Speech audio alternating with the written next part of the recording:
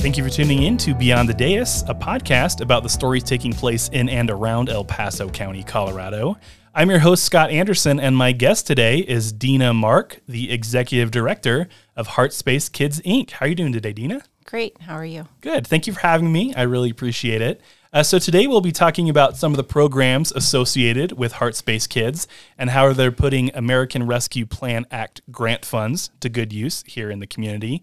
But first, if you're interested in more stories about ARPA funding throughout El Paso County or hearing from county leadership about local government priorities and how they operate, you can find additional episodes of this podcast on your podcast platform of choice. But let's go ahead and get into it. Dina, could you start by sharing a bit of background about yourself and how you came to be associated with Heartspace Kids? Sure. So my background is in education. I was an elementary school teacher for several years, and then I became a school counselor and did that for a while, and then decided to open my own private practice, which I did that about 3.5 years ago. And about a year into the pandemic, decided to start the nonprofit Heartspace Kids because there was a huge need for financial aid for kids who couldn't afford therapy services for a variety of reasons. So I decided to found the nonprofit Heartspace Kids. Okay, and can you share a little bit more background about Heartspace Kids and what is the main mission of the organization? Sure. So Heartspace Kids was founded in 2021 with the main mission of just providing access to mental health care and educational resources to kids in need, kids and families in our community right here in El Paso County who can't afford services, whether it's because they don't have insurance or they're underinsured, or many people have trouble finding a provider who takes their insurance, and so they're not able to, even though they have insurance, they're not able to use it because there's a lack of providers in the area who take certain insurances. And so our main mission is just to remove that barrier for families so that they can access the services that they need. So in 2021, did you see this more as a response to the COVID pandemic, or just something that it came to light more for you because of the COVID pandemic? What really triggered the start of the organization? Yeah, so I think I always had in the back of my mind to start a nonprofit for this reason, but when we got into the pandemic and we were just seeing such a huge need for services in the community, of families who needed care, of kids who were really struggling and they couldn't find providers or they couldn't afford services. And so it just kind of like made the urgency there. So we decided to go ahead and just get started and file the paperwork and become a nonprofit. Okay. And do you work with therapists who have their own practices, or are the therapists all a part of the organization? What does that look like? Yeah, great question. So we started as just a funding and referral source. And so what that looked like was we had a handful of clinicians in the community who were our in-network providers. And so we could refer kiddos to them who were taking advantage of our financial assistance program. Now we are an in-house provider as well. So everybody here in the office at Heartspace Kids, there's 6 providers here. We also see the kiddos in person and in-house. And so we have our services that we offer, but we also do still refer out to the community as well. Okay. And in the name of the organization is Heartspace Kids. Does that mean you serve only children, say, up to 18? What does it look like in terms of who you serve and how many people you have served right now? Sure. So we serve kids 3 and up, and we go to young adulthood, so usually 22, 23, thinking of the college age kiddo. And we also serve parents as well. Okay. So we don't necessarily do adult therapy, but we do, you can't just serve the kiddo and not the parent and the family. Sure. So we do serve parents as well. Are there resources for parents? Say, maybe they don't have a child who's in therapy, but are there resources for parents that they may be able to take advantage of that exist here? Yeah, so we can see parents here as an adult client. Our funding, though, that we use for financial assistance is only for kids right now. So we have what's called the Kids First Fund, and we use that money specifically for kids up to age 18 or up to age 21 if they have special education services. Okay. And I'm wondering, can you talk about how important it is for Heartspace Kids to be viewed as an organization within the community that people can come to and receive those services? Yeah, we know that we are in a mental health, crisis right now, especially with kids. And we are just seeing kids, we have a wait list that's just like a perpetual wait list. There are lots of kids trying to get in and get served. And we have referral lists. So if we aren't able to help them, we can refer them out. We have referral lists for a variety of different issues that they may be having, or insurances that they might need to use, or if they need family therapy, or if the parents need marriage counseling or couples therapy. We have a bunch of resources that we can kind of send them out into the community if we can't provide that here for them. Okay. Very good. So after submitting your grant request to El Paso County, Heartspace Kids was awarded $70,000 of that ARPA funding. Can you talk about what specifically that money has gone to fund?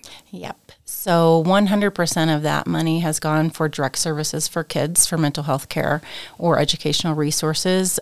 We put the entirety of that $70,000 in our Kids First Fund, and that is just exclusively used to pay for services for kids. So it was direct services for either individual therapy, or some workshops we do, like social emotional workshops or group therapy, things like that. And we, whether they did that in-house with us or they were sent out to an in-network provider, but all of that money went just for direct services. Very good. And one of the things that I've learned since starting this podcast is that no nonprofit organization is an island unto themselves. I feel like everyone is saying, oh yeah, we receive help from this organization. They helped us figure that out. Or, we refer people here and they refer to us, kind of thing. So how has working with other nonprofit organizations in the area benefited the programs that you guys are working on? Yeah, we are sort of in the beginning, because we're newer, we're in the beginning stages of building those partnerships, but we have other nonprofit organizations in the area that we partner with, and we refer to each other for services, like for kids who, may need something we can't provide, we can refer them to another organization, and vice versa. That works both ways. We're starting to partner with some organizations who we may in the future be able to do functions together or events or fundraising, things like that, because we are, really to sustain our mission and keep moving forward, always in that fundraising mode. And so partnering with other organizations, I think, is a really great way to do that as well. And did that also extend to how you decided to build out Heartspace Kids? I would imagine, I don't know anything about starting a nonprofit organization, but I'd imagine there's a lot that goes into that. Were some of those partnerships built because you were trying to figure out how to do that for yourself? Yes, absolutely. I did not know anything about a nonprofit. I'm still learning. But that's the first thing that I did, was reach out to other nonprofit organizations in the community and just ask them if I could buy them a cup of coffee and ask them some questions so that I could get going on this nonprofit and get it started. And, everybody in the nonprofit community is just so generous with their time and their expertise, and they were all willing to share information with me, and hopefully I can return that favor someday to somebody else. Yeah, that's wonderful to hear. I was wondering if there was a personal story that you might be able to share from someone you've been able to support. Now, obviously, working with kids, working in therapy, we got to be careful about, what we share. But I was wondering if maybe you've got something that you'd be able to let people know about why, Heartspace Kids is a place that they could receive that support from. Sure. So we do, obviously we can't disclose like personal stories or names or anything like that, but we do have quite a few kids who are coming in, with pretty acute situations, whether it's suicidal ideation or self-harming behaviors or, depression, anxiety, things like that. And so getting them in the door to receive services and then being able to keep them, right? To get them in here on a weekly basis and have them receive the services for as long as they need so that they can get well. I think that has just been a tremendous asset for a lot of families who can't necessarily afford therapy, 4 times a month. Like it's Sure. just not in their budget to do that realistically, or they don't have the insurance, or, we've already talked about, finding a provider who takes their insurance. And so I think giving families the peace of mind that, their kids can come here and get the help that they need without the family having to worry about the hardship of the financial burden that could place on them has just really been the biggest and most, rewarding thing for us here, is just to be able to provide that service for them when they so desperately need it. Mm-hmm. So I think that there's still a little bit of stigma around the idea of a therapy. And I think especially when it comes to kids and, taking a child to a therapist. And, I think some people think, that's, not necessary, or, gotta, they can work through it themselves, or it's a parent's job to do that kind of thing.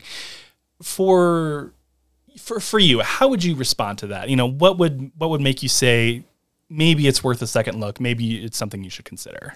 Sure. So I think, we are starting to view mental health care as just another part of our health care. Mm-hmm. And just like we would view it at dental health care, right, or going to your primary care physician for your annual physical. Mm-hmm. I think being proactive with our mental health care can really help us just build those lifelong skills that we need, which is one of the reasons I work with kids, right? Giving them those skills when they're young that they can use for the rest of their life. Like, we know life is full of ups and downs and challenges and crises and all kinds of other things that are going to pop up. And so I think if they come in the door, and they're 8 or 9 or 14 or 15, and they're learning these coping skills, and they're learning about their emotions and their triggers and, how to handle things when they arise, it just makes them so much more well-equipped for real life later on. And so it really is, in my mind, something to do as a proactive kind of a strategy,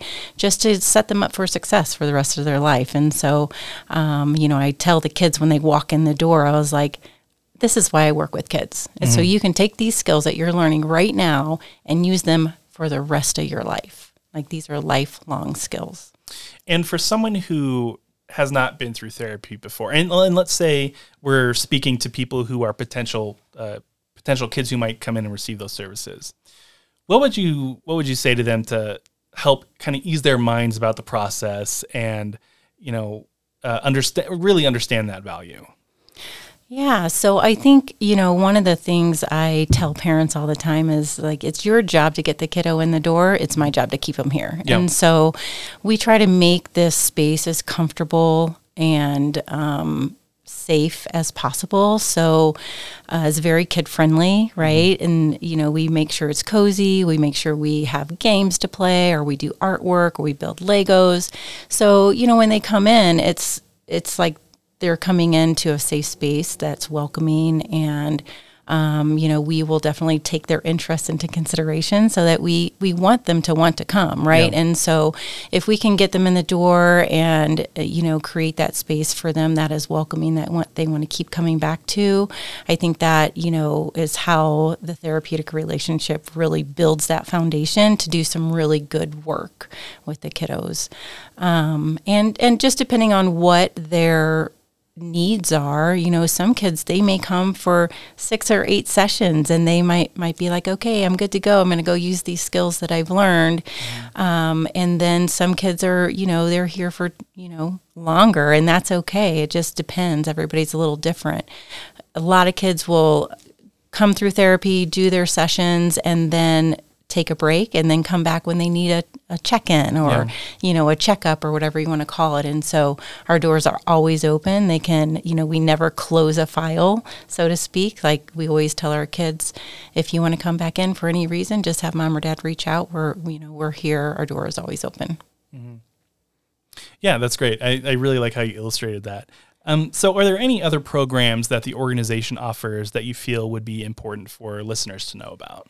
Yeah, so we have, in addition to individual therapy for kiddos, we do have workshops for parents. So we try to have a few workshops going for parents, for if you have a kiddo, let's just say with ADHD or struggling with anxiety, we try to get parents involved in the way of having a workshop for them so they can learn more about how to support their kiddo.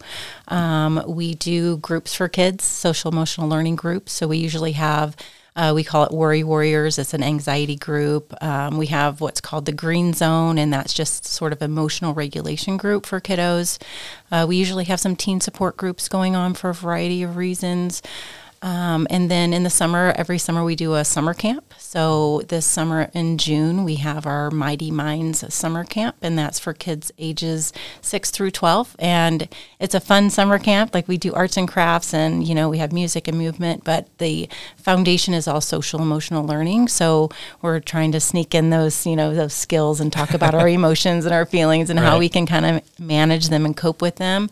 But they're also having a great time, and it's, a fun summer camp. So we do that every summer. And then we are just trying to add more programs. We hope to get into the schools this school year. If we can get some funding to do that, we would love to go into schools and either provide after school workshops or, whatever the schools need. Like we want to be a resource to them. So that's sort of our next big step. Nice. And for those who may be seeking services, how can they go about obtaining those services from you guys? Sure. So they can go right to our website, which is heartspace-kids.org, and they can read all about the services we provide in-house. They can read about the providers we have here on site. If they're looking for financial assistance, on our website, there's a link that they can click. It's a very quick and easy form that they can fill out for financial assistance, and then somebody will get back to them with what they qualify for. We have been awarding 12 sessions at a time for families, so once they apply, if they are eligible, we usually award 12 sessions to get them going and get them started in therapy, but it's right there all on our website. Very good. And then for people who are listening and they're like, oh, I really like the mission here, and then they want to get involved, but they may not know where to start. Where can they go to look, and how can they best help? Yeah. So again, on our website, we have a page on there that's dedicated to how anybody can help, whether that is they want to become an in-network provider. If they're a therapist out there in the community and they're like, oh, I want to do this, they can get on our website and send us a quick note about that. If it's, a community member who wants to be involved, whether like as a volunteer or a board member, we're always looking for board members and volunteers, and they can reach out to us on our website as well.